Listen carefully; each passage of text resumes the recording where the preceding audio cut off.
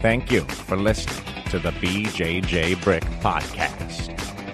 We'll be bringing you Brazilian Jiu-Jitsu and good times. We hope to flatten your Jiu-Jitsu learning curve, help you get the most out of your grappling ability, and meet your goals both on and off the mat. Welcome back to the BJJ Brick Podcast. This week, episode 331, we have an interview with Torrie O'Neill, and we're calling it the Mighty Dames. This week, we have a special week. It's only Joe and I. The two amigos, the dynamic duo, whatever else you want to call us, but we are here to have a great show. Yeah, there's only two of us, but you get 95% of the quality and talent. So only 2 out of 3 of us, but 95%. I would probably say a little bit higher, Joe. I think you're overestimating Byron's abilities, so I'd probably be like 99.5%. Yeah, I like round numbers, but yeah, really I'm with you. There's no way he's 5% of the show. Yeah, and like what most people have told me, if we go by the looks, he adds 0% to the looks of the show. Go by voice, they say he probably adds maybe a basis point, 1%. And you go by content, and same thing. They say he adds very, very little, almost nothing. So, really, you're probably getting a better show, and let's just enjoy it. Let's do that. And speaking of getting the best of the 2 out of 3, that reminds me of our quote for the week. And the quote is, "You can't change the people around you, but you can change the people around you." And I kind of like that quote because it's sort of a clever play on words, but I think it just kind of means it's really difficult to change people. But if you're surrounded by a group of people that are not helping you achieve your goals, it's not good for you, the crowd that you're with, you can change the people that are around you. And it doesn't always take a wholesale change, but I think that's part of the reason why people are happier once they get in jiu-jitsu. Not necessarily that they get rid of their old friends. Maybe their old friends are fine, but they've added a new element of friends. I love the fact that I go to jiu-jitsu and I'm on the mats with guys that have law degrees and guys that are welders and, guys that are 55 years old and have grandkids and guys that are 22 years old and expecting their first child. And I think that diversity of friends is a great thing. So I don't know about you, Gary, but that's one of the things I love about jiu-jitsu. Yeah, I was thinking about that the other day, the diversity of the people I meet in jiu-jitsu. And like you said, you'll have a 55-year-old grandfather and you'll have a 19-year-old kid expecting their first child. You'll have a lawyer, you'll have a police officer, you'll have a correctional officer, you'll have a teacher. You have somebody who works at a local convenience store. There's just such a diverse people that I probably would not meet unless I was at jiu-jitsu. But Joe, on this quote, it's another made me start thinking about kind of like what I do at work. I can't change the people I work with unless I fire them or they fire me, one of the two. But I don't have to be around them. And like what I've always said at work is, we don't have to be best friends. All we got to do is put in 8 to 12 hours a day of working together and trying to create a team atmosphere. And afterwards, we all go home and do our stuff. But one thing that always drives me crazy is if at lunchtime I'll go down in the break room at my building, and man, I just hear so many people complaining, about this, about that, maybe about the job, maybe about home life, whatever. And it just brings me down. I personally don't like to be around, negative attitudes. It just puts me down. So I just go home for lunch every day, and everybody asks me why I go home for lunch, especially when I live a little farther away. And it's that 100%, this quote right here. I just don't want to be around negative thoughts. I need to be around positive thoughts, and that's why I go home and hang out with my dog. My dog is always positive, always smiling and ready to see me. Yep. The more I'm around people, the more I love my dog. Hey, that could be our quote for next week. But Gary, that's a real simple example of how you're implementing this philosophy. You've identified there's an hour of your day where you can hang around some people that are negative, and we all know that has an effect on us. Or you can choose to go home and spend the time with yourself, who I guess are pretty good company. But I'm sure, summertime, your kids are home. I don't know what your wife does, but whatever you're doing, you're getting yourself out of that negative environment. Well, Joe, my wife's a school teacher, and I like it better during the school year when I can come home and just hang out with my dog. And the good thing is, I know my wife will not be listening. So if she is, I may never be on another episode again because I'll probably be buried somewhere next to Jimmy Hoffa. Oh, that's not true. You'll just be in the doghouse, and you can record plenty of BJJ Brick episodes from there. So, yep, I get good Wi-Fi out there, so we are good. Speaking of having good Wi-Fi, basically with your good Wi-Fi, you should order Byron's audiobook. I know he wasn't here, and we kind of trashed him a little bit earlier, but we were just kidding. Byron is an awesome person, awesome BJJ Brick or BJJ practitioner, head of the BJJ Brick. He is a black belt in BJJ, and he has a couple different books on audiobooks. That's in the BJJ Brick store. He has 6 games for BJJ and your first year of BJJ. First year of BJJ is his first one he put out. And, Byron's goal has always been to grow jiu-jitsu. He wants to get as many people on the mat and try it out as possible. The more people that try it out, the more people that will cross over it and keep training. So that's kind of why he put that one out, because there are a lot of people who do quit during that first year. And he wanted to make it easier for everybody to have fun, get the most out of their first year, and hopefully, keep training. So check it out. It's in our BJJ Brick store. It's about 2 hours of content, and it's called Your First Year in BJJ, and it'll make that year so much more rewarding, and hopefully you'll stick on the mats. We joke a lot of times, but Christmas is coming up, and who knows when this airs, it'll probably be about Christmas time, but it's always a good present to get for your training partners, and it's got a lot of good reviews and helped out a lot of people. Man, Gary, are you saying today is not Christmas? Today is really not Christmas. Because I opened presents this morning and had all my children over. Did you? I did, actually. Okay. I work in an offshore industry. Oh, okay. I'll be gone on the 25th. So that reminded me I was going to tell you Merry Christmas. Well, Merry Christmas to you, Joe. And so let's backtrack. Today is Christmas, and I think Joe has opened his present so far today, and I have not. But, this first year at BJJ would be a great gift to give somebody for the holidays. Yeah, I have a challenge for anybody listening who may be 6, 8, 10 months in, and you're discouraged, and you're wondering if you're going to stick with this. And trust me, we've all been there. But if you're at that point, you've already spent hundreds and hundreds of dollars on jiu-jitsu. You've paid 6 or 8, 10 months of fees at the school. You've bought a gi or two, some no-gi stuff. $10 for a book is not going to kill your budget. So before you quit, if you're discouraged, if you're 8 months in, you're thinking about quitting, go ahead and buy this book and give it a listen, because it's likely that you've been running into some things that Byron addresses in this book, and that's what's causing you the discouragement. So you might find a key here that'll open up a lifelong journey, a good journey in jiu-jitsu. I like that, Joe. That's pretty cool. And what I'd also say too is the next person who thinks they're going to quit, send us email, bjjbrick@gmail.com.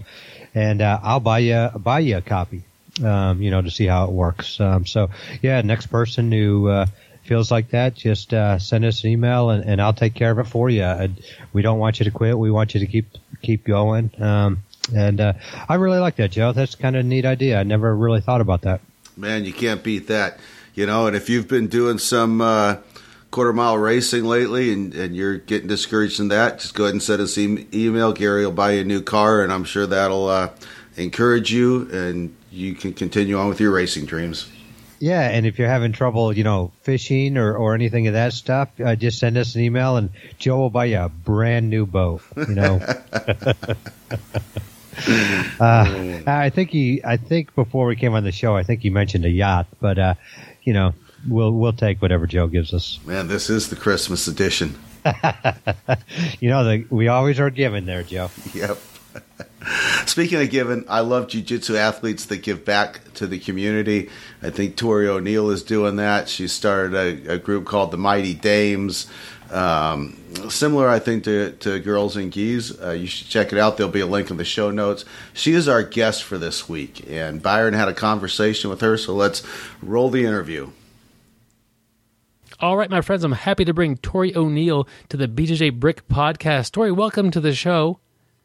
Hey, thanks for having me. Excited to have you. You were mentioned to me by a previous podcast guest and sent you the message, and I'm glad you responded. You run a Facebook group or also a website, just kind of a community called the Mighty Dames.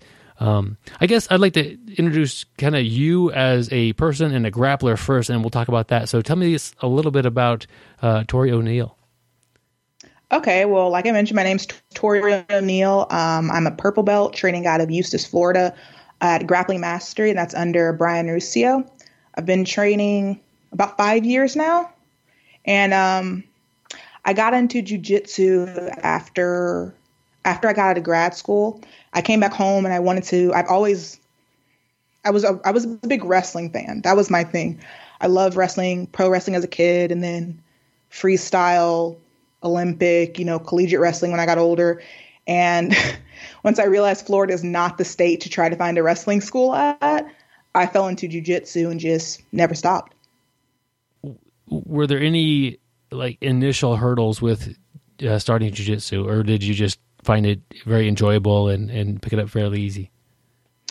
It was actually, I started jiu-jitsu at the perfect time because I just got out of school, and I remember right before graduation, I had been saving because I wanted to take a year off and do nothing. So I had a lot of free time. Everything was perfect. My only real barrier was just getting over the closeness, the person on person thing. That took me a couple months to get over. But after that, it was just yeah, this is it for me. Yeah, I can see that. That's just something that most people can get over. But if somebody can't, that is an issue. And people in general, when somebody's new, maybe it's not a good idea to just kind of smother them the entire time, because you might just give them a little bit of space so they can adapt to what's happening. It makes it a little easier to be a new person if you're kind of first get your foot in the pool before you just jump in the deep end.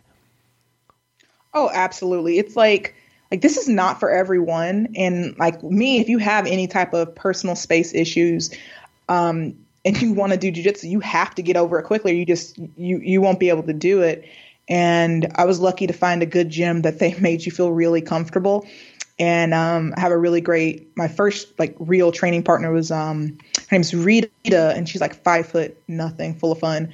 And she just made it so enjoyable that it was almost impossible to be uncomfortable. Well, that's good. That's a good training environment to be in. Torrie, tell me a little bit about your game. What style of jiu-jitsu do you like to play? Ooh, okay. People always they joke, but I have a very, very basic game.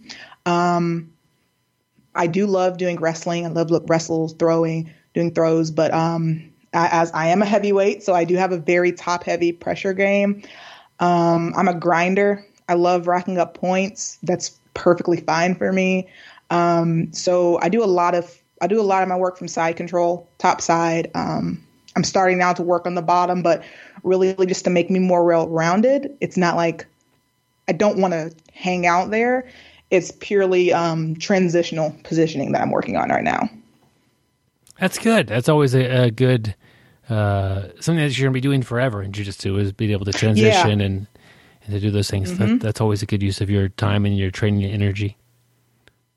Absolutely. I, when you first get in, you're oh, I wish I could do this and I wish I could do that. And then I was yeah, I'm 6'1", pushing, at the time I was 240. I was I'm not going to be running. I'm not going to be throwing my legs up for an arm ball all easy like that. It's not going to work for me. But what we can do is we can get on the side control and we can work some head and arm. We can do that. Let's do that. So kind of learned what worked best with my body very, very early on. Yeah. That's another way to just kind of make things easier on yourself, is to take an honest assessment.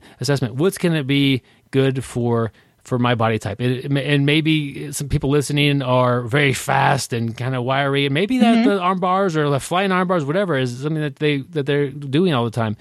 Me, I don't invert at all. Not that God, no. But it's maybe I could develop that, but having some issues with my lower back from time to time, it's like it's not going to be a wise thing for me to spend time and energy towards developing. I'd rather work on something that, like back control or guard passing more often than not. And so just look at yourself, say, what am I going to be good at, and what is likely to fit my body type or my play style, and work on developing that. That's the smart thing to do. Absolutely. And I'm very bottom heavy. So a lot of my weight settles in my hips and thighs. And I am slow. I'm fast-ish for a big girl, but I am slow. I know I'm slow. I have no illusions.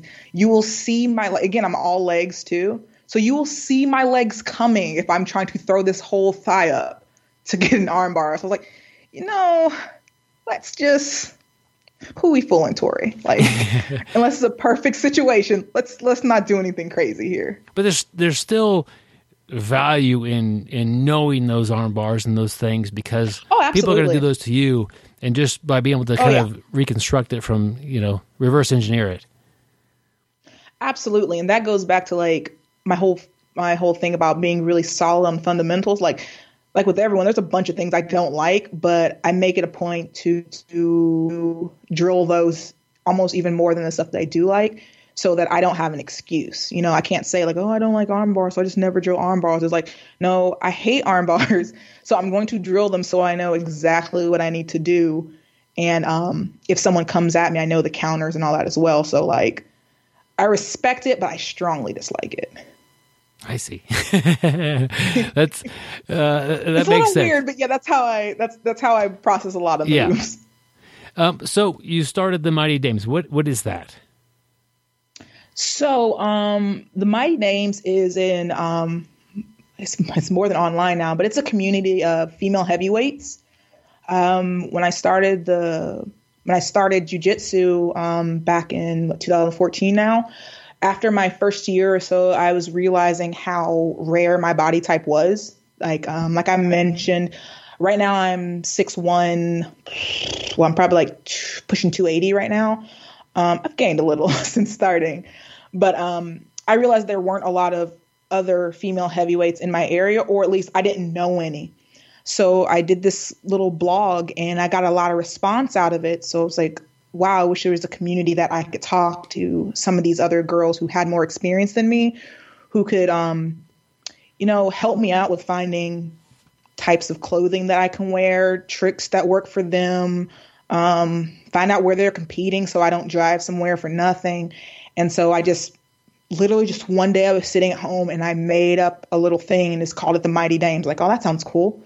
And I made a group and women started joining, and not just heavyweight women. We have all body types, and it turned into this really awesome community of support. That's awesome. And I think that's one definite benefit of internet and social media, this sort of things, is that you feel like there's nobody around me that is quite like me.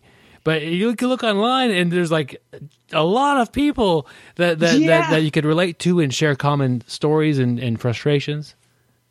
Mm-hmm. Yeah, and even like I said, I'm in Florida, so as soon as I put that out, I was surprised at how many people in Florida responded to it, and I was like, "Oh my gosh, you're 45 minutes from me. That's cool. Well, I'm coming over." So, I've met a lot of really, really fantastic women through there. And I've gotten, I can't even explain how much it helped, not only in my development as jiu-jitsu, but in my ongoing struggles with body confidence and body image, and having these other women who can kind of relate and, again, be there for support. It's made all the difference in the world. That's awesome. And so before the Mighty Dames, was jiu-jitsu beneficial for your body image and your confidence, or did it kind of Was it negative or positive? It kind of just was. I wouldn't say it was negative, but I wouldn't say it was positive either. Because first, that introduction year, like you're getting so much stuff thrown at you. And when you're coming into jiu-jitsu and you're a heavier girl, I'm speaking for myself.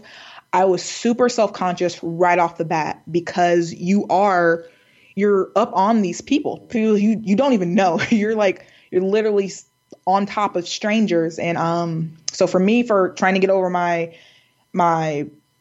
self-awareness, like my body, just like being near people was one thing. The other thing was realizing that at that time I was only like 240, which that's really light for me. And the idea of I had to like lay on top of people, and I was afraid that they were going to make a comment, or they were going to comment on my weight, or they were going to make that like ugh kind of sound. And you don't want it. No one wants someone to comment on their body in a negative way. So I was really afraid that was going to happen. And we only had like 3 girls at the time. So I was mostly training with the guys. So that was a whole other level of discomfort. It's like, okay, now not only am I getting close, I'm getting close with men, but once I kind of got out of my own head, and again, when I realized no one really made any comments or anything like that, I was like, okay, well, maybe this isn't so bad. Maybe I can do this. Like, all right, we can continue now. Yeah, I'm sure that's a shared concern with a lot of people. Like, it is. Yeah. You don't want to hear negative things about yourself like that. And is this going to happen? And your team sounds like they're great, they're great people to be around. Oh yeah, man. Team Grappling Mastery. They're the goats. They're so supportive, and I feel like that right there was the main difference, because you can get stuck with your personality well, and it can ruin the sport for you. And I was just really fortunate to find the right gym at the right time. I see. So tell me a little bit about Mighty Dames, as far as what I guess what you've learned from it, or what you've gotten from it, or how it's helping people, or share some stories about that, about the Mighty Dames, I guess. Yeah. So it kind of operates, it's super organic. I rarely do anything other than repost training photos, stories that someone tells. One of the things that being African American in the sport, being in the LGBT community, I always had an issue with representation. Like, even as a kid, I wanted to see myself reflected. So when I moved into the jiu-jitsu space, I wanted to see someone like me succeeding, like someone with my body type succeeding. So I thought it was very important to show these pictures of women going through their everyday things. So we make sure to, every time someone gets a promotion, whether it's a stripe or a belt, I say, please send me your picture. We share it on our main page and on our Instagram. Whenever the people have training pictures, whenever people have good days, bad days, stories they want to tell, we always reshare it.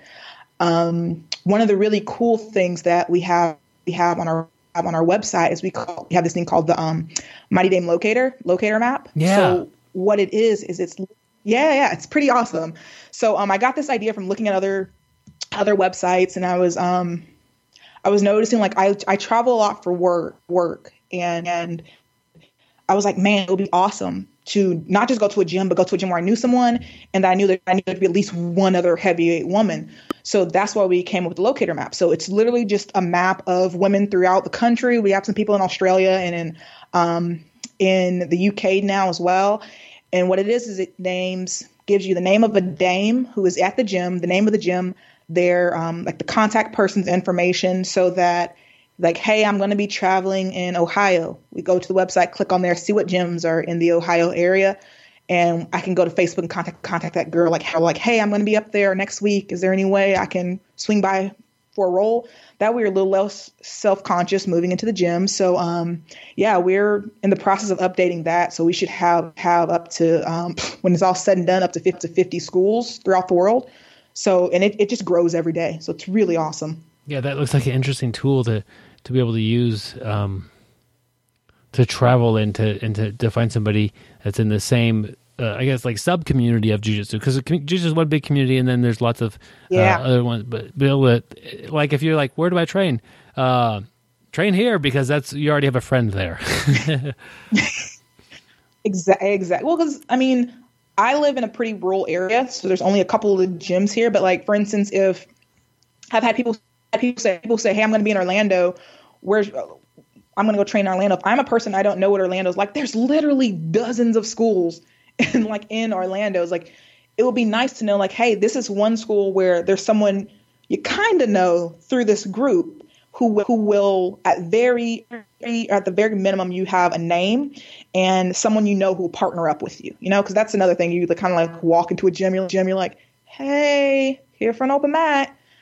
Strangers, so can I roll with you, or is that not? Do we not do that here? You kind of can know the etiquette as well, because you never know what a gym is like. It's like, hey, can I wear my gi? Or you have colors we need to wear? Like it makes that barrier of entry a lot easier. Yeah, that is the.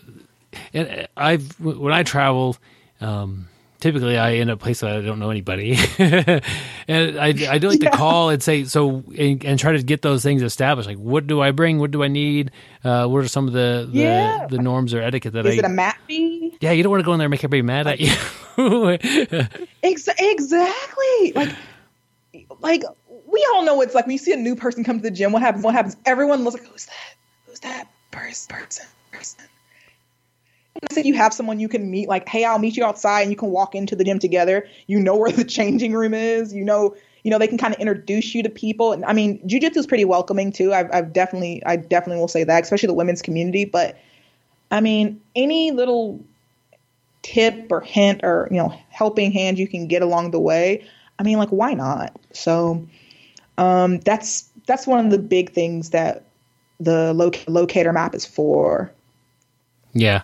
Torrie, what is one of the more common things that people will come to the Mighty Dames and say, like, I'm struggling with this, and then how do you respond to that? What's a common struggle that they're having, and then how do you help them? Yeah, one of the most we get two main things that come up when people first come to the Dames. One of them is girls just asking, like, what can I do or what should I do in various situations. A lot of them are new to the sport. We see this in women's jiu-jitsu a lot too. Is they're probably they're kind of heavy, like, or they're at their heaviest, so they're a little self-conscious. So they're looking for basic advice and support. It's hard sometimes to ask someone to just give you a atta girl or good job or keep pushing, but a lot of the time that's just what they need. They want to know there's someone in their corner who is like them, who's been there. The other thing that people ask a lot is, does anyone know anything to fit my body type? Man, jiu-jitsu is expensive, and it's really it's a special kind of annoyance when you spend your money on something and it does not fit at all. Or like, I have to buy mismatched gis because my top's different than my bottom. So when I first got into jiu-jitsu and I bought a gi and it didn't match at all, like the pants barely went over my thighs, I was so bummed. And so a lot of the girls will come in and ask, like, hey, what brand works for you? My body type is this and this. Or, hey, I have big thighs. What brand has good pants for that? So it's either general advice or what kind of clothes fit. Those are the big ones that they ask. And have you found a gi manufacturer that you seem to recommend more than others? Yeah, Phenom gi is that's definitely the one that people end up suggesting the most. War Tribe's another one, but with Phenom you can do I don't know who else does this. You can decide, like, hey, I need an A4 top and an A5 bottom, or I'm like an A2 short, something like that. So you can kind of customize it a little bit better. They're like the only gi company I've ever found that has pants that fit me comfortably.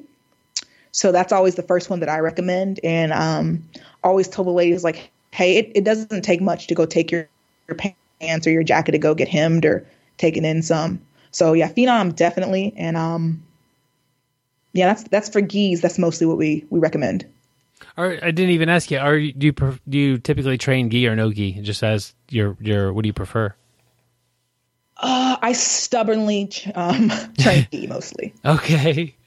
I'm not gi. I mean, I have like a love hate relationship with the gi. I hate the gi so much. It's so stuffy and hot, and like I said, because I have to struggle to find one that fits. But oh god, I hate to compete in no gi. It's absolutely terrible for me. So I stubbornly train gi mostly. Why do you think that you have more struggles without the gi? Mostly again, like because I'm super slow. Okay. And no gi moves way too fast for me. I like my grips. So being with my game, it is kind of a wrestle heavy, grinding pressure type thing, and like trying to get a good grip on someone. Man, with no gi, it just slips right off, especially if you get these girls who are super fast. It is like impossible to hold some of these flexible girls down to the ground without like a little bit of gi pressure, or without like just sliding all over the mat because of your own no gi stuff. So it's like, oh man, like I hate the gi, but like I need that little bit of friction. That little bit of friction helps so much. Torrie, do you typically do the absolute in your weight class, or? Yeah, I always do. I don't compete that often, so when I do, I try to do as much as possible. Okay, and in your experiences, you mentioned no gi is somebody who's a lot faster, or you're crazy flexible. What are you like when you go from grappling in your weight class and you go to the open division or the absolute division? Mentally or game plan wise, do you change much, or do you just kind of go in there with the same idea? Oh no, I keep I'm not very original. I have the same game plan. I was looking back at like old video, like basically since I was a white belt, it's just more refined. Yeah. It just has a little bit more, it has a little bit more skill to it. Like it's a little prettier to look at. But I always go takedown, pass, side control, submission. It's literally, that's it. Or neon belly mount submission. Everything that I do loops back to that cycle. It works for me. I enjoy doing it that way. If something else comes out, I'm not going to ignore it, but that's kind of a game that works for me. And whether I'm in super heavy division or if I'm in open weight division, it kind of stays around that. And yeah, I have at this point I have faith in the game that it works for me. Yeah. And if it ever comes to a point that it doesn't, then I'll change it. Yeah, and maybe that change is just making it even better. Like you said, like you've just been refining it, making it better and better. But I think that's a good way to just evaluate your game, and if it's not working, then you change it or try to improve it, or maybe branch off of there to a different direction. Yeah, that's it used to be, when you start off, you do your, you have your key locks you do, or you do your arm bars or something. So it went for me just only going to key locks from side controller mount to, okay, maybe now we can try some head and arm chokes, or maybe now we can try some straight arm bars. Maybe now we can, dare I say, go for the back, but it all kind of starts with, let's get into this position that we like. And let's see where we are in our control position. Like, yes, we're in our control position. What's available?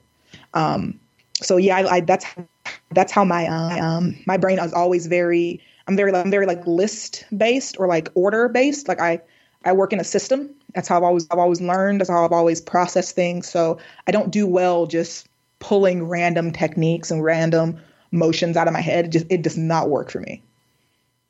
Yeah, I also am a fan of having a system, and that for me it changes from time to time. But I have, I get side control. I'm looking to do one of these two things, and not just a barrage of techniques. And and that kind of helps guide my training and development as a grappler, as far as that having a system, having a game plan, and that roadmap to get to the finish line. Absolutely. Yeah, I kind of envy those people who are so sporadic, who can just be like, I think I'll go for this, because like I can't do it. Like it gives me anxiety thinking to just do random, like, oh, I think I'm going to just jump forward. It's like, God, no. We need to go.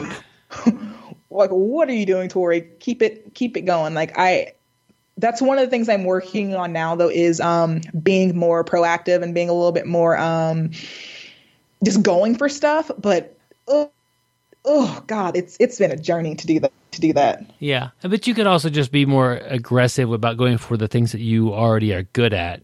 And so, like, absolutely, for me, I might want someone's back, and so side control, I've got them turned away from me, and then I know the point where I'm gonna get the back, and then I go for it. Mm-hmm. Or I could be like the point where I'll probably get the back and try from at that point. It's a little bit quicker, a little sooner, and maybe develop a better back take overall, because I have a wider range to get the back. Instead of just get it to where it's perfect, I can get it to where it's pretty good, and then I can usually get the back, like, kind of just pull the trigger a little earlier on your attack. Just one way to just increase the amount that you're getting there. Yeah, I'm definitely that person where it's like if it's not like 80%, I struggle to like Torrie, just do it, like just go for it. So that's kind of what I'm doing. That's what I meant, is like I'm trying to realize, like, look, there is no situation where everything is going to, it's very rare that everything is going to be perfect. Just go for it. Like, just be a little more aggressive. Like, you're pretty good. Like, you have a good shot of getting this. Go for it. Don't sit there for extra, 10, 15 seconds waiting for this, everything to align just perfectly. Yeah. Torrie, you said you like when you go compete, you like to start off and wrestle and try to get the takedown. And you mentioned wrestling at the beginning as being a fan. Did you wrestle before jiu-jitsu or? No. Okay. I didn't wrestle before jiu-jitsu. I came fresh right into jiu-jitsu. I was a band kid my whole life. I was not a sports person. Just did not like any of it. But my coach, Brian Ruscio, he comes from a wrestling background. He wrestled from his youth all the way up until he got his black belt. So he implements a lot of wrestling into our training. So it was really a perfect fit. So once I realized the takedowns and the throws that worked for me, it just like blended perfectly for me. Yeah, that's cool. And I'm glad you have that. There's two ways that I've experienced to get top position when starting from the feet: get the takedown, or just make them frustrated enough to where they pull guard. And both are okay, but earning the takedown is always a better thing to do.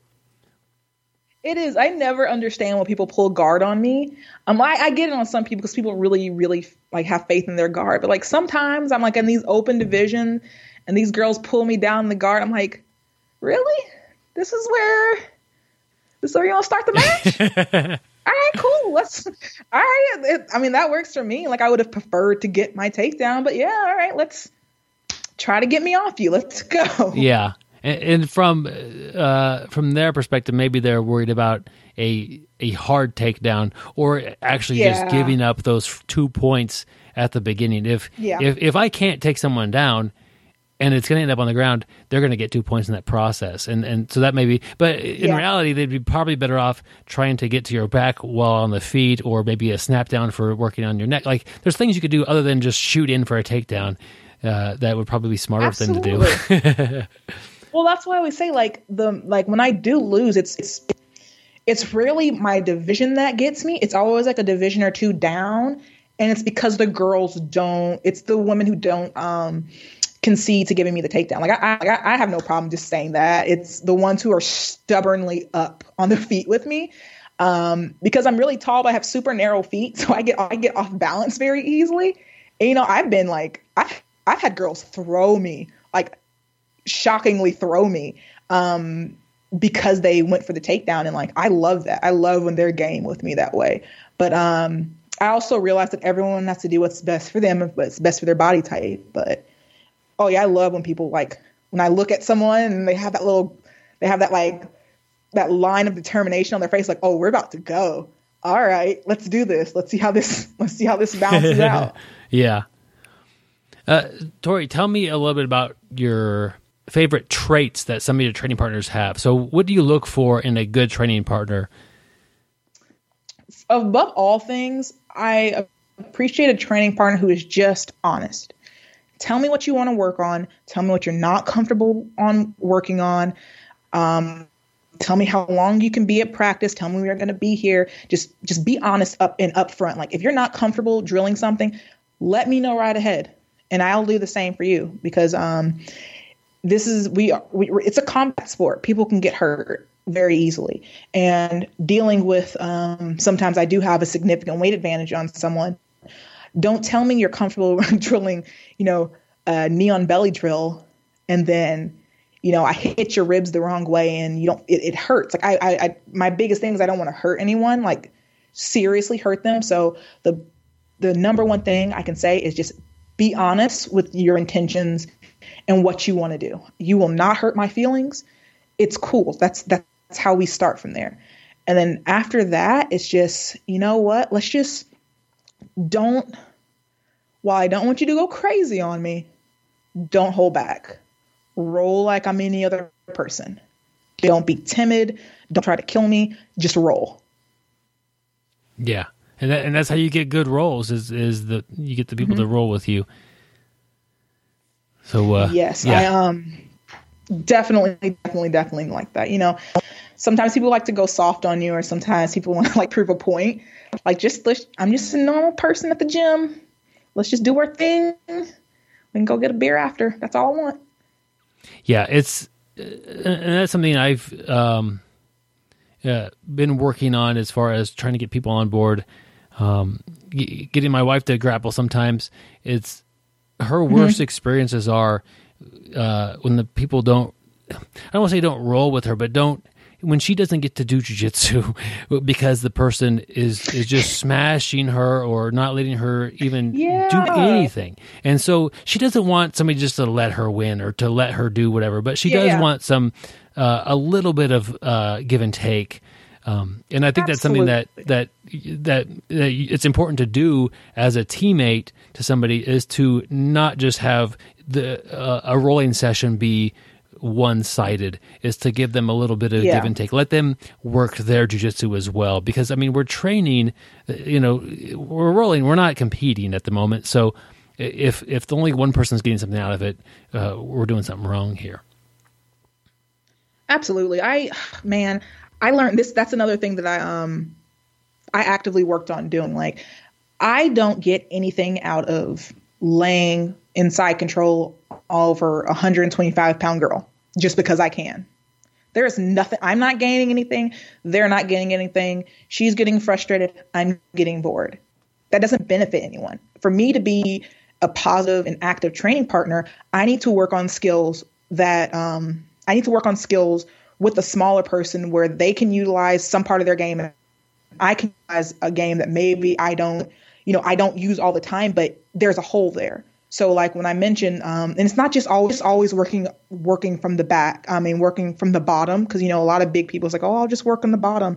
It's not even that. It's I'll work from their back. I'll try to go. My whole thing is let me try to get to the back, because I know my back takes aren't that strong, and I know they're a good scrambler.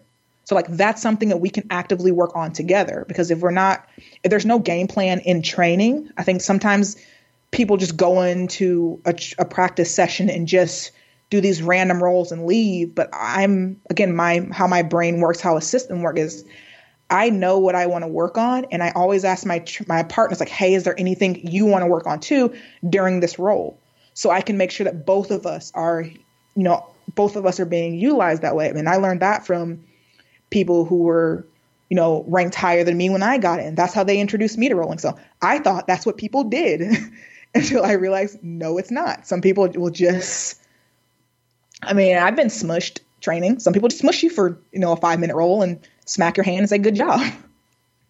Yeah. And that, I like how you learn that it is from example. And, and you teach that also by example, just by starting around. They're going to work on. And I do that sometimes. And if they say mount attacks, you know what, we're going to start with the mount, and you're going to get to work some mount attacks. If you didn't say that, maybe you didn't get to play mount at all that whole round, and something that you had been studying and researching and drilling didn't get to get any action on that topic at all. Exactly, and that's another great way to like weed out the dumb stuff that you learn on Instagram and the internet. Like you see a move, like, I think this will work. Well, let's try it, and then you do it. It's like, yeah, no, that was bull. Yeah, no, I should not have done that.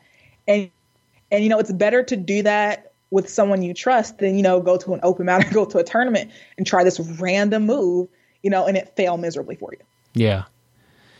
So Torrie, let's just say you have somebody that's in the Mighty Dames and they're going to compete for the first time. What advice is the community giving that person to either get ready to compete or like maybe the day before, like to mentally be ready and be there? As a heavyweight, as a female heavyweight, unfortunately, the first thing I tell them is be prepared for there not to be someone there. That might happen. If you don't, like, I only do pre-registration tournaments now for that very reason. Okay. But if you sign up for one of these tournaments, you might not compete, but it's okay. Okay, just be prepared for that. Secondly, when I get there, I say, regardless of the outcome, it is not an indictment on your jiu-jitsu or your jiu-jitsu skills. So you can go in there and just bomb. It does not mean you're terrible at jiu-jitsu. You can go in there and just crush it. It does not mean like you're the next godsend of jiu-jitsu. But what it is a great snapshot of time of where you're kind of at and what you're kind of working with. So like have a realistic expectations of yourself, and then unfortunately be prepared to maybe not compete. Yeah, that's got to be rough. And I like your advice of you only do tournaments where people sign up before that. You get there so you know if that's going to happen, or it's at least more likely not to happen to you. Man, the first year and a half of blue belt was rough for me. I signed up for so many tournaments. I got so excited, and there was nothing. There was nobody. Like every now and then, a girl would agree to go up and wait to compete against me, but like I got a lot. Fortunately, it stopped right around when I started training for around 3 years and up. I didn't get it as much, but I got a lot of people complaining or excuses because of my weight, and like I don't want to compete against someone who doesn't want to compete. Like that's not fun for me. That doesn't make me feel good about my performance. So, there was a lot of times where I didn't compete, and I was just, all right, I'm just going to be in cheering section now. I'm going to be there for my team. I only do pre-registration. That way I know in plenty enough time if I'm actually going to compete, or if, okay, fine, there's no one signed up. All right, support Team Torrie. I'm going to go there and be like, cheer my team. Yeah, that's got to be very disappointing to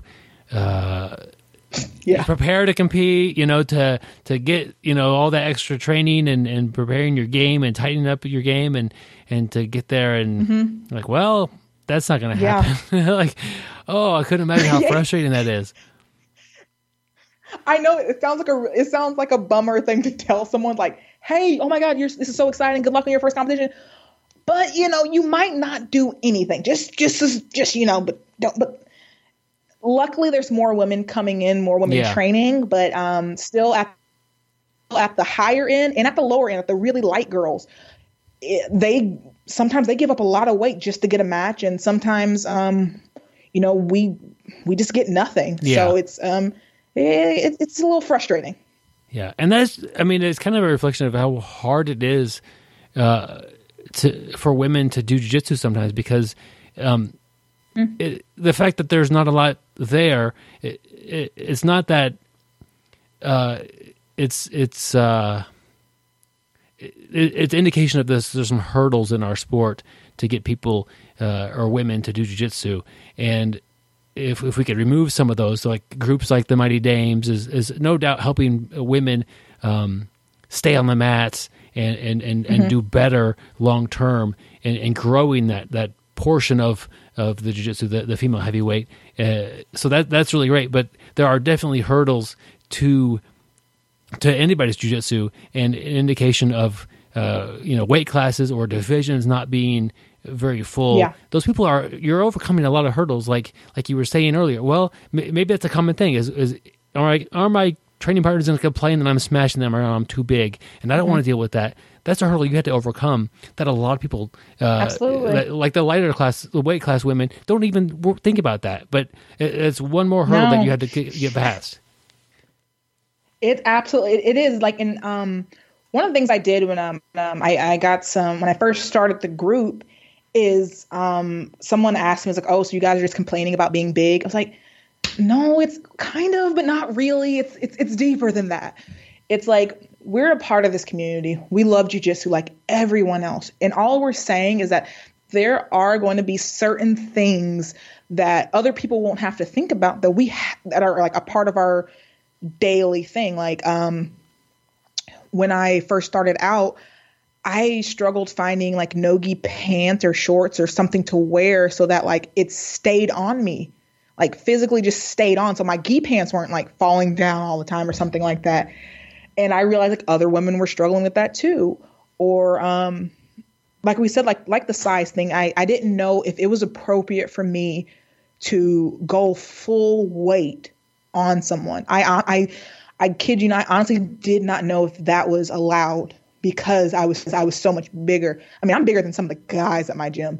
So I was like, I would ask my coach, like, can I like when we do knee on belly, do like I actually put my knee on them, or do I like hover over it? He looked at me like I was crazy. He's like, no, put your knee down. I was like, are you sure? Because like I honestly didn't know, because I didn't want that. Oh, you're heavy. And like you find in women, sometimes they worry about that a little bit more than the men do. So just imagine that and adding all that weight on it. You're like, oh, man, I don't want to be like the big girl who's like bullying all the small people at the gym. And okay, let's see if we can deal with that. But through the dames, through meeting, other black belt women, other brown belts and all the other belts, and they tell you like, girl, no, that's your body. You're allowed to use your body as it benefits you to jiu-jitsu, just like the flexible person's allowed to use their body to benefit their game, and the fast person can use their body to benefit your game. Your attribute that you're bringing to this is your weight, is your size, is your strength. Use it. Yeah. And of course, I imagine you're doing it at appropriate degrees, as far as you're not rolling with somebody who you go knee on belly and they tap right away. Like it's just, you're not trying to overwhelm anybody, like especially in training with that. But in a competition, it's a competition. But you're being, like we said before, give and take. I'm not trying to hurt anyone. Yeah. Yeah, like and that goes back to the whole being honest thing. Is like, I'm not trying to hurt anyone seriously. Like, everyone knows Torrie. Let's just do this. I want to learn how to do it right. That's the thing, is realizing what was happening is me being so overcautious. I was skipping steps and I wasn't learning technique properly.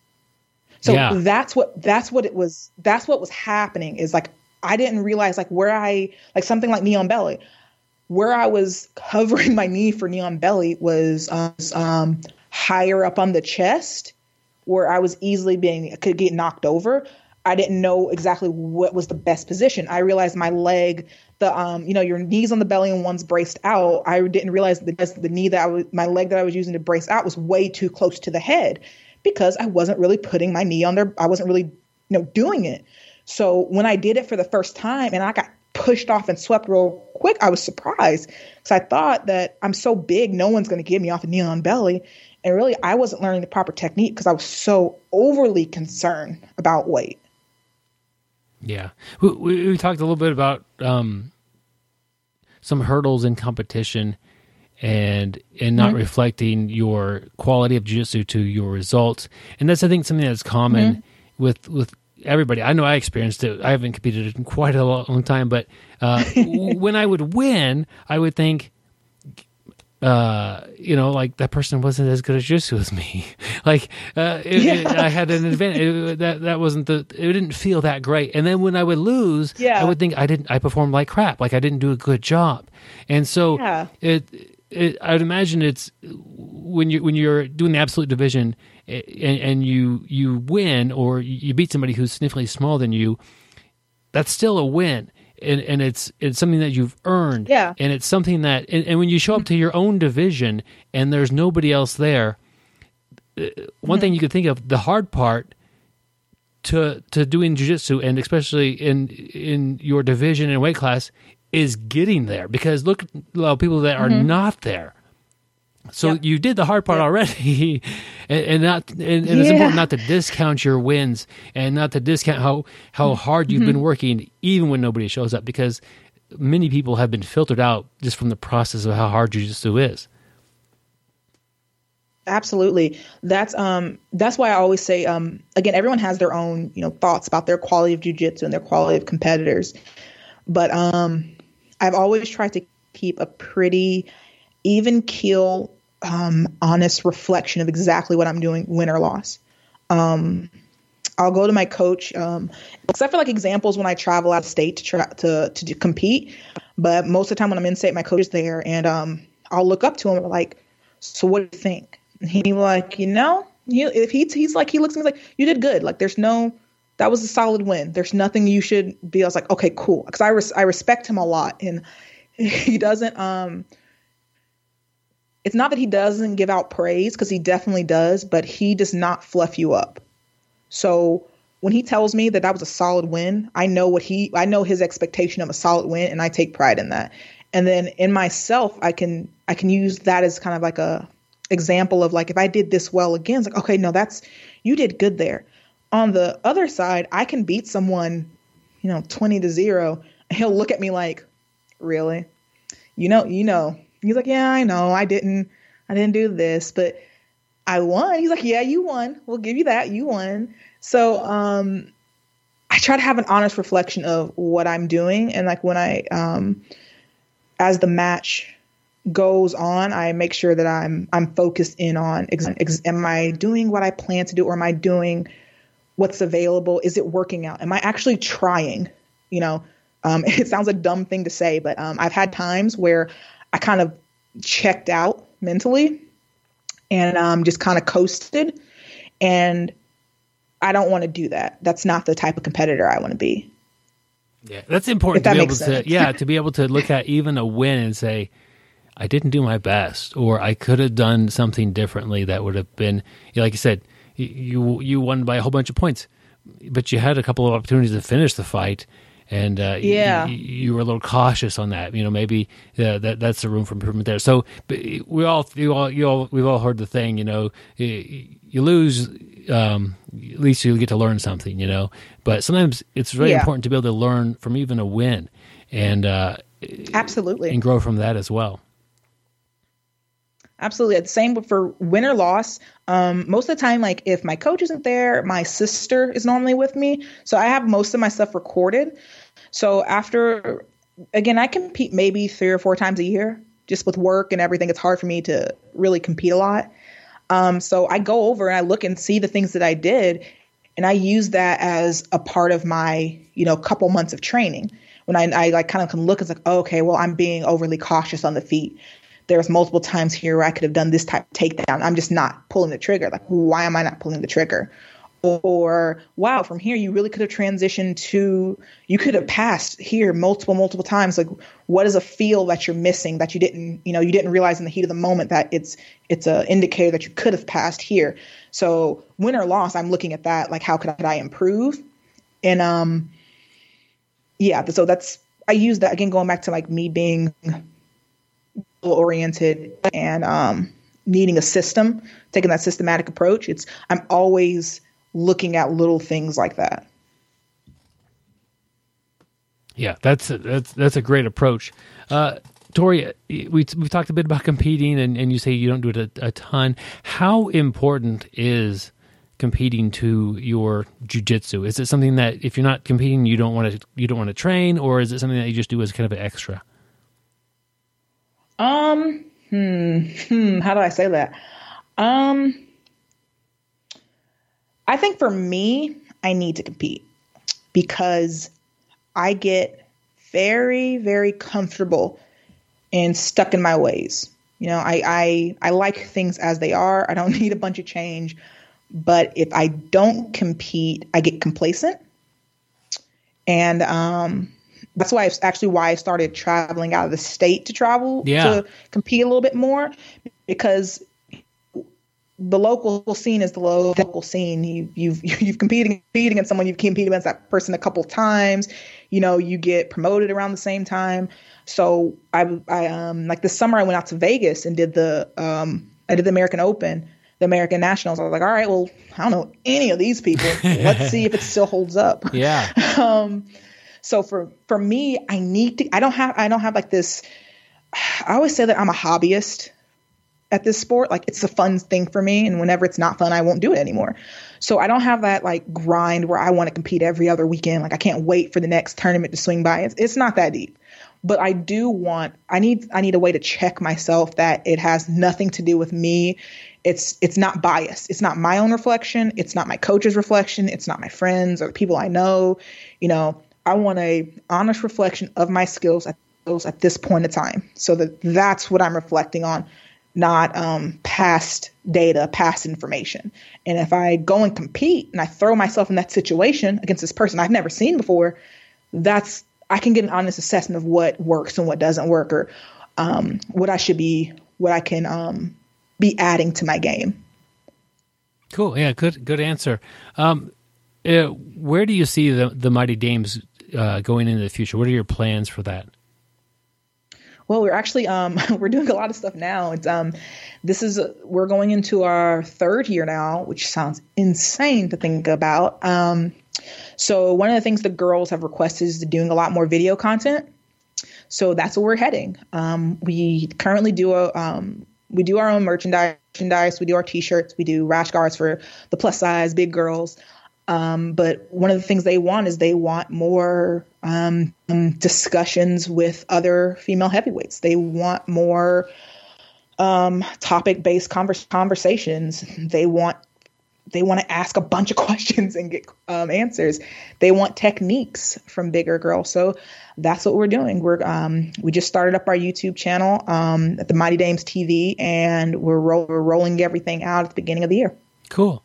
Yeah, go check that out. Where's a good place for them to find you guys or reach out? Is Facebook the best place, or mightydames.com?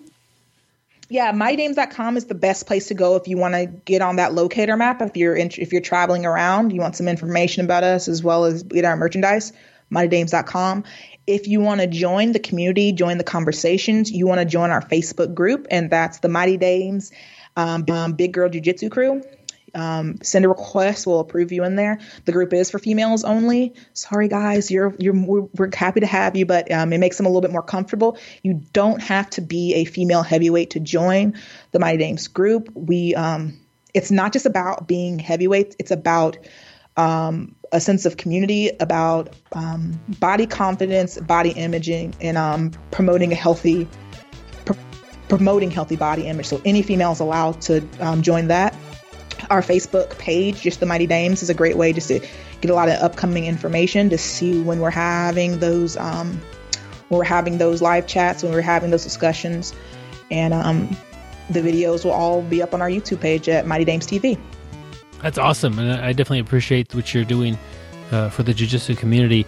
Any final words or thoughts you want to share with the audience? No, man, thanks for having me on here. I love talking to new people about jiu-jitsu, about my journey, their journey, about the Mighty Dames. I love to just talk to people. So this has been fantastic. And this has been fantastic. And thank you for giving us another platform to just share what we're trying to do here. Absolutely. And I'll put links to everything on the show notes. So thank you so much, Torrie. Thank you. Bye. Well, let's thank you, Torrie, for being on the show. Really appreciate it. So, Gary, let's move on with the show. We've got an article this week. This part's easy for us because we don't have anything to do. Joseph Marquez wrote an article, and it's about yoga and enlightenment and jiu-jitsu. There's a lot in there, but Byron had a chance to have a conversation with him about the interviews, about the article. So let's roll that conversation. All right, my friends, I'm bringing Joseph Marquez to the BJJ Brick podcast to help us review the article of the week, which he wrote, and you can find this on bjjbrick.com. Thank you for that, Joseph. Joseph, tell us a little bit about the article? I guess what's the title of the article? All right, so the article is called Jiu-Jitsu Vedanta, the 4 yogic paths to enlightenment. Okay, and I was Joseph. Quick, Vedanta. That's not a word I'm familiar with. What is that? Vedanta is a Sanskrit word. It's almost like a philosophy in a way. It's one way to translate it is the conclusion of the Vedas. The Vedas it's like the ancient text of the Hindus. Okay. And that's a compilation of thousands of years of knowledge. And this is kind of like their philosophy and what they came up with, their conclusion of all this wisdom, essentially. Okay. And so you have been interested in this for a while, and also jiu-jitsu and Muay Thai. So yeah. Before we get into the article, I guess what, or maybe if it's part of getting into the article, what brought you to think of this as being an interesting article like this? Well, for me in jiu-jitsu, there's a lot of different coaches, different styles.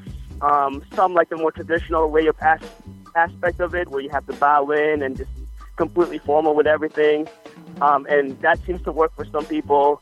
And there are some more of the very analytical type, kind of like Danaher, which is, very meticulous, every single detail. And that works for some people if you're that kind of student, if you learn that way.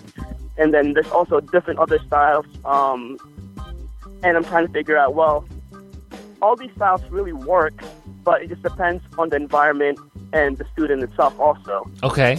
And so this is really for me to become a better teacher or instructor in a way, because I want to become a jiu-jitsu and a yoga teacher, and learning different ways of teaching and learning the different learning styles of different students. The Vedantic way kind of shows me a bigger picture. I guess a wider net of it shows you all these different ways of learning and all these ways of teaching. Okay, that makes sense. And so you say that there are 4 paths here to mastery. So can we go through the list here, kind of? Yeah, that's more of like the traditional breakdown of it. And all these 4 paths, the way they set it up is any one of these paths can lead to mastery, but also any combination of these paths can lead to mastery.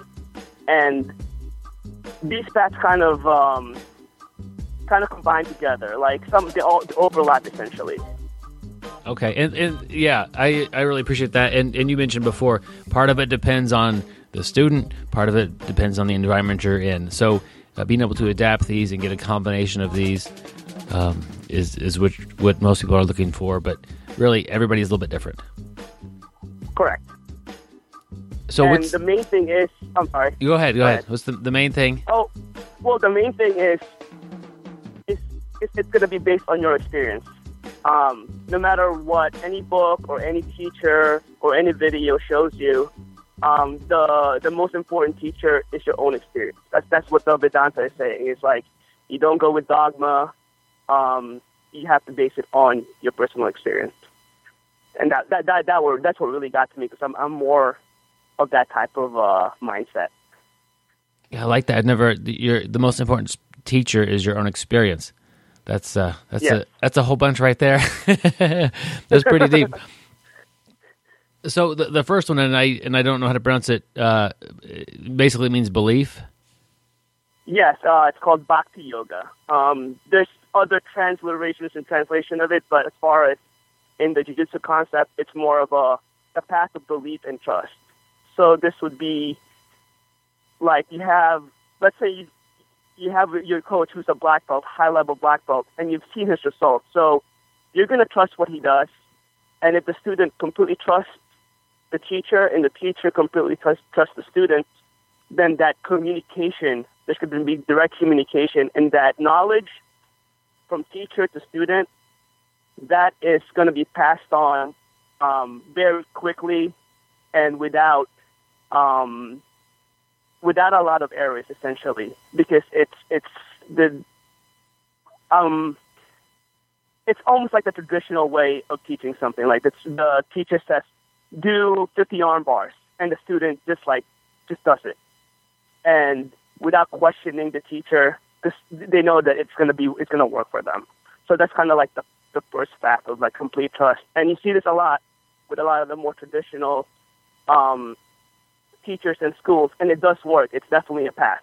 But the only thing is, if you don't have a good teacher or the student isn't kind of in that mindset, a questioning kind of student, then that path's not going to work out for that student or that teacher either. But it does work, and it is a path. So that's essentially Bhakti Yoga, or that path of mastery.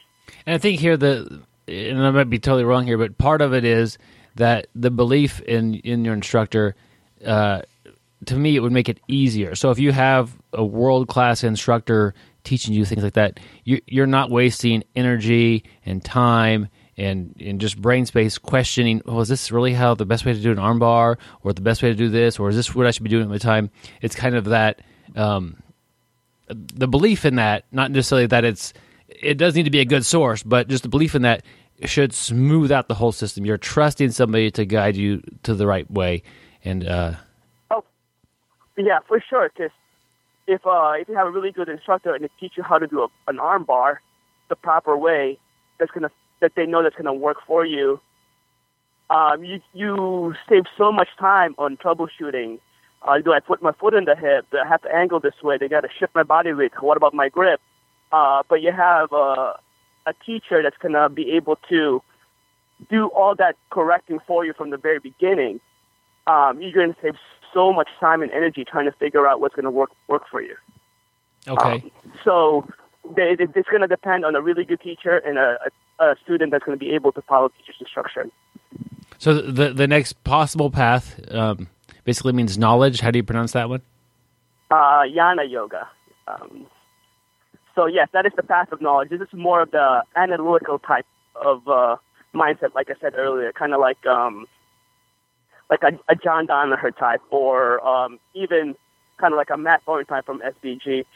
They have a very analytical way of breaking things down. And they don't, this is almost kind of like the opposite of Bhakti Yoga, because most of the stuff that they find, they have to scientifically analyze it and figure it out for themselves to make sure that it works. And they got to test it and do trial and error to figure out which approach, which way is going to work. And they're also very open to other methods of doing things, but they're also not just going to believe it because they saw in a YouTube video and it worked for them. They have to test it out, make sure it works. And if it works in competition, then it's most likely going to work. So that's going to be their test. Their test is going to be during sparring and competition, whether an actual technique or concept is going to be valid for them or not. Okay, yeah, that makes sense to me as far as it was Jnana Yoga. How did you pronounce that again? Jnana Yoga. Okay, and I urge everybody to go check out the article. You did a really good job of breaking these down. The next one is in the category of work. Mm-hmm. So this one is called Karma Yoga. Karma literally means work, but in this context, it is work. It's doing the work without seeking the immediate reward of the work. So you're just doing work for the work's sake. So this would be for the jiu-jitsu player who goes in there and just drills and drills and drills and doesn't worry about whether, he's not worried about the belt. This person's not worried about belt. He just goes into the gym, gets in there and trains and works. He's also someone who's willing to help other people. This is kind of like they have a concept of good karma, bad karma. So he's willing to work with everybody and anybody that's in the gym that's willing to work with him also. So this person is kind of like it's the guy who's in your gym that everybody likes to roll with, essentially, because he just likes to go in there and train and train and train. And no matter who you are, no matter what level you are, he's still going to train with you, or she's going to train with you. So this is kind of that person who just trains just for the joy of training, and doesn't seek any reward as well. I mentioned in the article that this also, in the unselfish nature of it, it's kind of like most coaches. They share all this knowledge to all the students, essentially unselfish. Yes, they're getting paid for it, but they're not. Most of them aren't really just doing it for the money. Most of them are there to help out the students in the community. So that's a kind of work that they're putting in. They're investing all this time, years of energy, and they're not looking for the immediate payback or the immediate reward for it. They're just doing it because that's what they like to do, and they like just helping people. So that is kind of the karma yoga way of jiu-jitsu. So these first three are, I think I'm grasping them pretty well.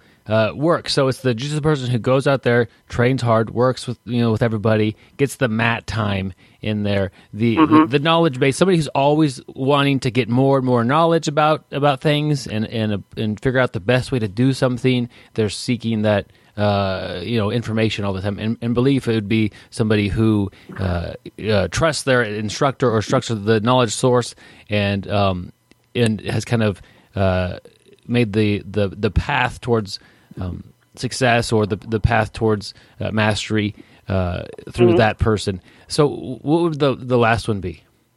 And not that I say last, like they're in order because they're written down, and when you write things down, they have to put. Yeah. But either it's not like you do this first and second. Like you said, you could take one of these the whole way to mastery, or you could take parts or combinations of them. There's no real order here. But what on the list here, what is the last one that you have up here? Well, the other one is called Raja Yoga. Raja means king. This is essentially the way of complete control and concentration of your body. In yoga, the Raja approach is through meditation, and in order for you to be able to meditate, you have to be able to still your mind. In order to still your mind, you got to be able to still your body. So a lot of the more traditional yoga postures of asana, where you sit down cross-legged and you do all these physical exercises, you do that, so you're able to control your body. If you're able to control your body, then you'd be able to make your body still. And if you can still your body, then you can finally still your mind and your breath. And then once you can unite them together, and they're all perfectly aligned, then you have a lot of focus, and almost anything that you want to do, you're able to achieve it because you have that extreme focus and concentration into it. And so this one, and I'm maybe just not interpreting it correctly, but this might be a more, well, you mentioned like flow state. So when it could be while you're rolling and training, is that correct? So like you're not necessarily thinking about anything, but your body's doing what it should be doing, just because you're in that zone, I guess. Yeah, it's just like people call you being in the zone. You're in Zen. A lot of times when you're in competition or when you're rolling, you hit all these moves, and it seems like you are not the person doing the move. You're the person kind of like, you're almost having an out-of-body experience, and you're watching yourself do all these moves. That comes with the complete alignment of your body, mind, and your consciousness being together, according to Vedanta, is because you're so focused, you're so unified, everything is one, that all the distractions that's really not you, they go away, and you just completely one. Like, I guess a whole one with the universe, essentially. That's what they're saying with samadhi, with the yogic version of the highest state of meditation, is the whole world goes away and you just become one with the universe, essentially. But yeah, with jiu-jitsu and with any moving meditation or sports, you see this in other sports too. When in basketball with Michael Jordan, when you see him just flawlessly doing, playing, and other sports as well, and other competitors, other MMA artists, they even say that they don't even remember the fight, or after a match, after rolling, it's like, I don't even remember doing that, but that person ended up winning, until they watch the video. It's like, yeah, that was me. But during the match, they were somewhere else. They were just like watching it, So I guess it is a bit, I don't know. It's a bit difficult to explain unless you've actually been there in that flow state. I think it makes sense as far as we've like just think of the opposite. You and I are rolling, and I'm dead set on trying to get an armbar, and so I'm really like armbar. Okay, gotta get this. Like it's all meticulous. I'm really. I have that one thing I want to do. I'm really thinking about it. Versus I'm just doing jiu-jitsu. I'm making things happen that I want to have happen, and I'm not like maybe the analytical brain is less involved. Is that at all accurate? No, that makes sense, because the opposite of that would be I'm thinking about my grip. I'm thinking about my breathing. Am I doing this? Am I doing this? I'm going through my checklist, which is a good approach too. Yeah. But when you have the state of Zen, you just, boom, armbar. It's already done. You didn't have to think about it. It just happened. So we kind of have ran through this and definitely, good job on the article and urge everybody to go read it. I think it's a good way to kind of learn about ourselves and how we learn. Joseph, if you had to pick a combination or a path that had helped you the most, what would you say? Well, for me, different parts of your life, you're going to be at a different path. So with jiu-jitsu, it started with Raja Yoga, which is more the physical concentration aspect of it. But lately, I'm more in the path of Jnana Yoga, which is more of the analytical, kind of like knowledge-based approach to it.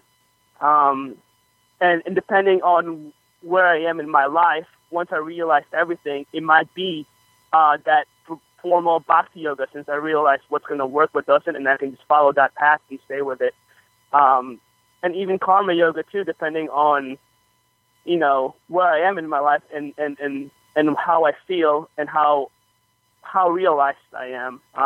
But, that's easier said than done. But as of right now, I'm definitely more on the Raja and the Jnana Yoga part of things. But, it's all these work for everybody. You got to figure out yourself what you are more keen doing in your personality and kind of go with that path and find other people that are going to be able to kind of help you out along that way. Yeah, I think it's exactly right. We're going to change. Like, I see myself in all of these as far as like the belief one. Like a lot of times when we have a seminar, I go to a seminar, that person, I need to, if you just buy into what they're saying and what they're showing, and exactly. You learn a lot better than if you question, well, does that really work? And then the knowledge phase, I don't think that's necessarily the perfect phase for somebody brand new or somebody who hasn't even hit the mats yet. Like, it's hard to go out and learn more. Like, you should be buying a triangle choke DVD if you've yet to start jiu-jitsu. Like, that knowledge isn't going to help you very much until you've just got some mat time. And the work one is one that we've all have to experience, I think, is just get out there and put in some more rounds. And that's a time that I know I've experienced a lot of growth, is just get some more mat time. If it was going to be, 30 minutes of rolling, if I get up to 40 minutes of rolling, I know I'm going to grow and develop better jiu-jitsu. And the concentration, that's one that is, it's an enjoyable place to be, as far as it also, for me, it requires the right training partner to help get me there. And usually that concentration part, that's one of the hardest ones to attain, because it kind of needs a combination of all the other ones put together almost. Okay. Yeah. That makes sense. Yeah, like the samadhi portion of yoga, that is like the highest state of that Raja Yoga. That is kind of the goal. But yeah, everybody's on their own path, and I'm glad everybody here, I guess, if you're listening to this, they're on the path of jiu-jitsu, which is a great path to be in. Cool, and I do appreciate you sharing this with us today, and these are four yoga paths that I had no idea even were there. So it's great to have somebody like you come from two different places, the jiu-jitsu world and the yoga world, and you also have a good background in Muay Thai. But it's great to have you here sharing this. So thank you so much. All right, thank you, Byron. Joe, we always talk about, and actually, before I even go on, the way we met Joe, Byron and I met Joe. Joe basically listened to this podcast, and he would write some articles, and we would find them online. Or I think that's how we got our first one. Didn't we just find it online, or did you send it to us, No, Joe? I sent it to you. Okay. We would ask people, if you're listening, to send us an article, and Joe sent us one, and one led to two, and two led to three, and three led to four, and pretty soon we're like, let's have Joe on to talk about it, kind of like what Joe did, or what Byron did here with Joe. And I've noticed Joseph has talked to us on other things here before, but if you happen to listen to this show, if you do like to write about jiu-jitsu or anything, the right mindset, yoga, anything, send us one. We'd love to have you on the show. We'd love to. We'd rather have an article from one of our listeners. Yeah. We usually troll the other big sites and look for articles, but man, if we can get one from one of our listeners, that would be great. So send them in, and if you don't have to be on the show if you send one in. We'll just talk about it amongst ourselves. But if you'd like to be on the show, man, we'd love to get your article, and one of the three of us will get together with you and have a short conversation. Yep. And I will tell you one thing too is I actually read this article last night, and I had been a little tired. I had done jiu-jitsu in the morning, and then I hit a leg workout with some cardio in the afternoon, and boy, was I beat up. And, everything was just sore on me. And I just happened to read Joseph's article on the BJJ Brick website or Facebook page, one of the two, I can't remember where. But as soon as it was over, I started Googling yoga for Brazilian Jiu-Jitsu videos. And I know he wasn't necessarily just talking about yoga for Brazilian Jiu-Jitsu. He was talking about the four paths in Jiu-Jitsu. But so afterwards, I found a video online, and I did like 30 minutes of yoga and felt so much better. And it's something I do need to incorporate into my workout more often. But it was just crazy because I was so beat up, and I just happened to read that article, and that article led me to doing something good for my body. So thank you, Joseph. Man, that's awesome. Next, we'll start a podcast for the yoga brick. The yoga brick. Yeah, I mean, don't they have what are those little? Yeah, the yoga brick. Isn't that what it's called? If you can't stretch all the way, somebody like me who's not the most flexible. Or okay, you don't know what I'm talking about. I have no idea, Gary. Oh well. Speaking of not knowing what I'm talking about, Joe, don't you have a life lesson for us this week? Speaking of not knowing what you're talking about, yeah, actually I do. We do a life lesson each week, and so throughout the week I'm kind of thinking about things that might be applicable. And I ran across a YouTube video the other day that I'd actually watched before. Maybe 2 years ago, I bought a new guitar, and I'm on a budget. Joe. Yes. Real quick. Man, I learn more stuff about you all the time. Joe, if you don't know, is a 52-year-old jiu-jitsu practitioner. He also is a skateboard person. I don't know what you call it, skateboard artist, skateboard athlete. Joe is a sea captain, and then I find out you play the guitar. Joe, you're a man of mystery, many talents. Man, I was okay with man of mystery, but when you say many talents, I do those things, but I don't do them well. And on top of that, you're a podcaster, so, man, you got a lot going on. But sorry for interrupting you. That was just one thing I didn't know about you. There we go. The most interesting man on the podcast. There you go. Anyway, Gary, I was shopping for a guitar a couple years ago, and I'm kind of on a budget, so I don't spend thousands of dollars on guitars. If our listeners know anything about guitars, you'd be familiar with the brand Gibson and the brand Epiphone. And what these two brands have in common is they're made largely out of the same parts. They come from the same suppliers. They're even to an extent made in some of the same factories. And they have the same models, basically. There's the Gibson Les Paul and the Epiphone Les Paul. And the Gibson is the higher end of the two models. If you are not familiar with guitars, but you think about cars, in GM they have Chevy and they have Cadillac. Made at some of the same factories, made of some of the same parts, but the Cadillacs have a better fit and finish, maybe some better performance options, and of course they're more expensive. So while I was shopping for a guitar, I ran across a video of these guys that were comparing the lowest end, the most affordable Gibson, with the most expensive Epiphone. Would be like taking the most expensive Chevy sedan against the Cadillac. And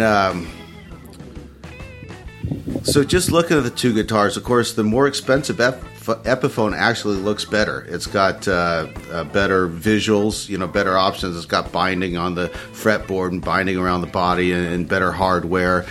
And so as these two people review the two guitars, when they talk about the pickups, they talk about the hardware, they talk about the electronics and the switches and the tone and volume control knobs, everything they talk about, like the Epiphone is actually winning as they're comparing these features. But then when they get to the end of it, they're both like, but the Gibson just feels like a Gibson. It just feels better. It's weighted, it's balanced, it's more playable. They're talking about the tone that most of us can't hear the difference between the two. And so as the video was playing, I'm like, oh, yeah, I got to get the Epiphone. It sounds like a better guitar for the price. And then you get to the end, but they're like, no, the Gibson is a Gibson. And it finally occurred to me that the two guys that were doing the review, one of them is a music store owner who's probably played thousands of guitars, and the other is a professional musician in a heavy metal band who may not have played as many guitars, but he's played guitars for thousands of hours. So their ability to kind of sense or feel the difference between the lower end guitar and the more expensive Gibson is beyond me. And so it doesn't make any sense for me to spend an extra $500 for an experience I can't really appreciate. Now, if I was a professional musician, maybe. So I ended up buying the Epiphone, and I'm happy with it.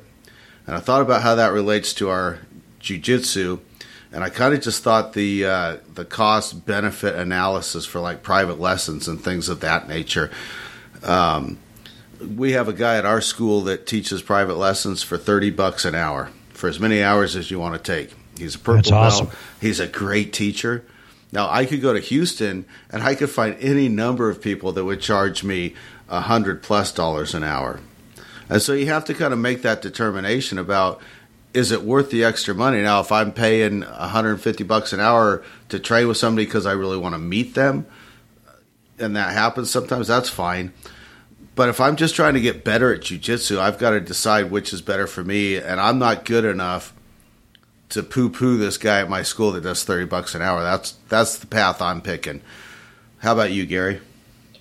I love it that you say that, and you have brought that up before about that it's okay to take a private from a purple belt, because there are people who have different opinions. And, I've heard people say, the only person to take a private from is a black belt or this and that. But I am 100% with you, Joe.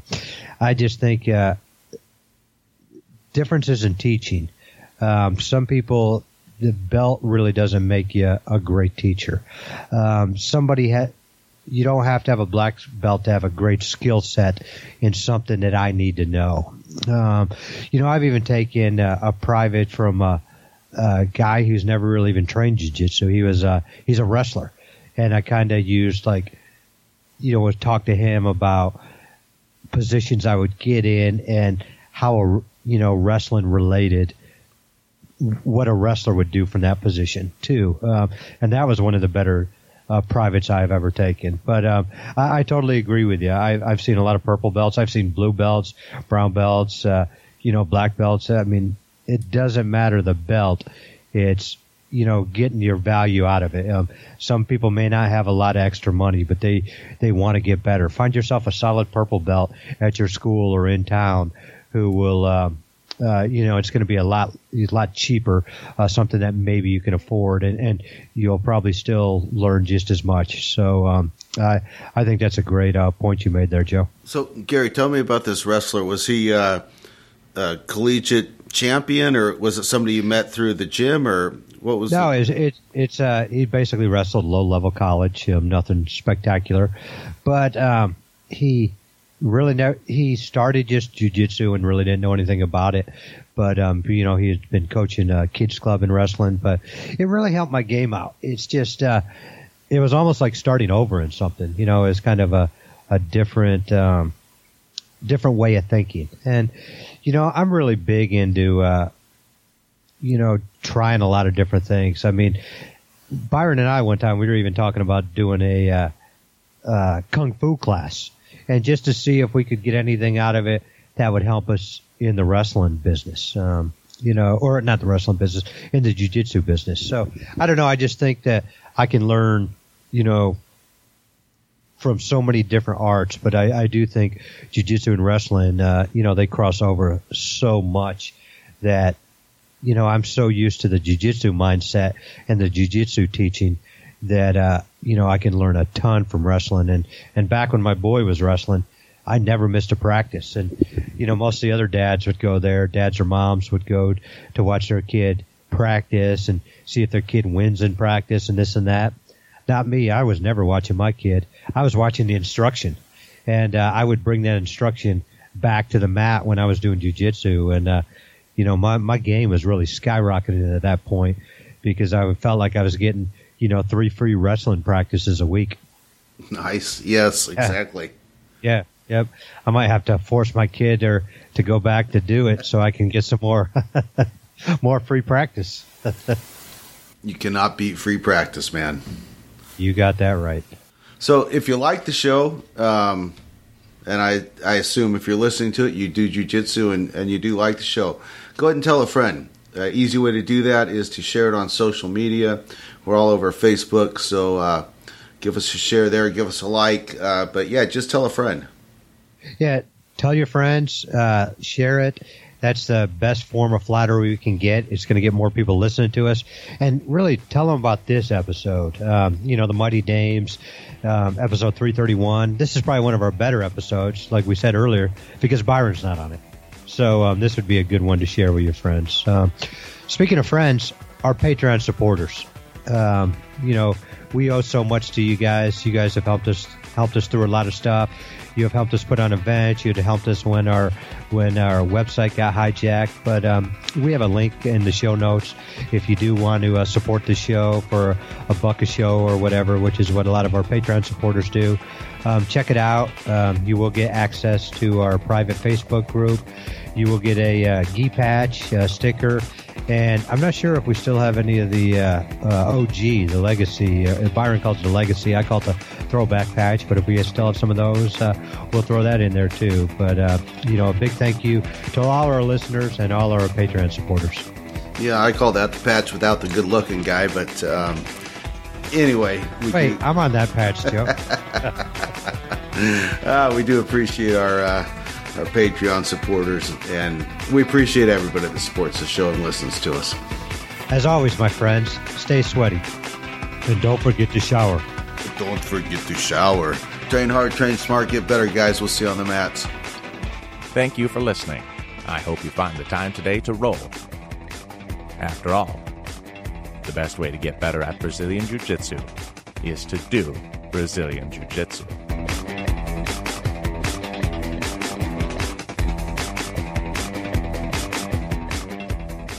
It does look like I remember to press record, so.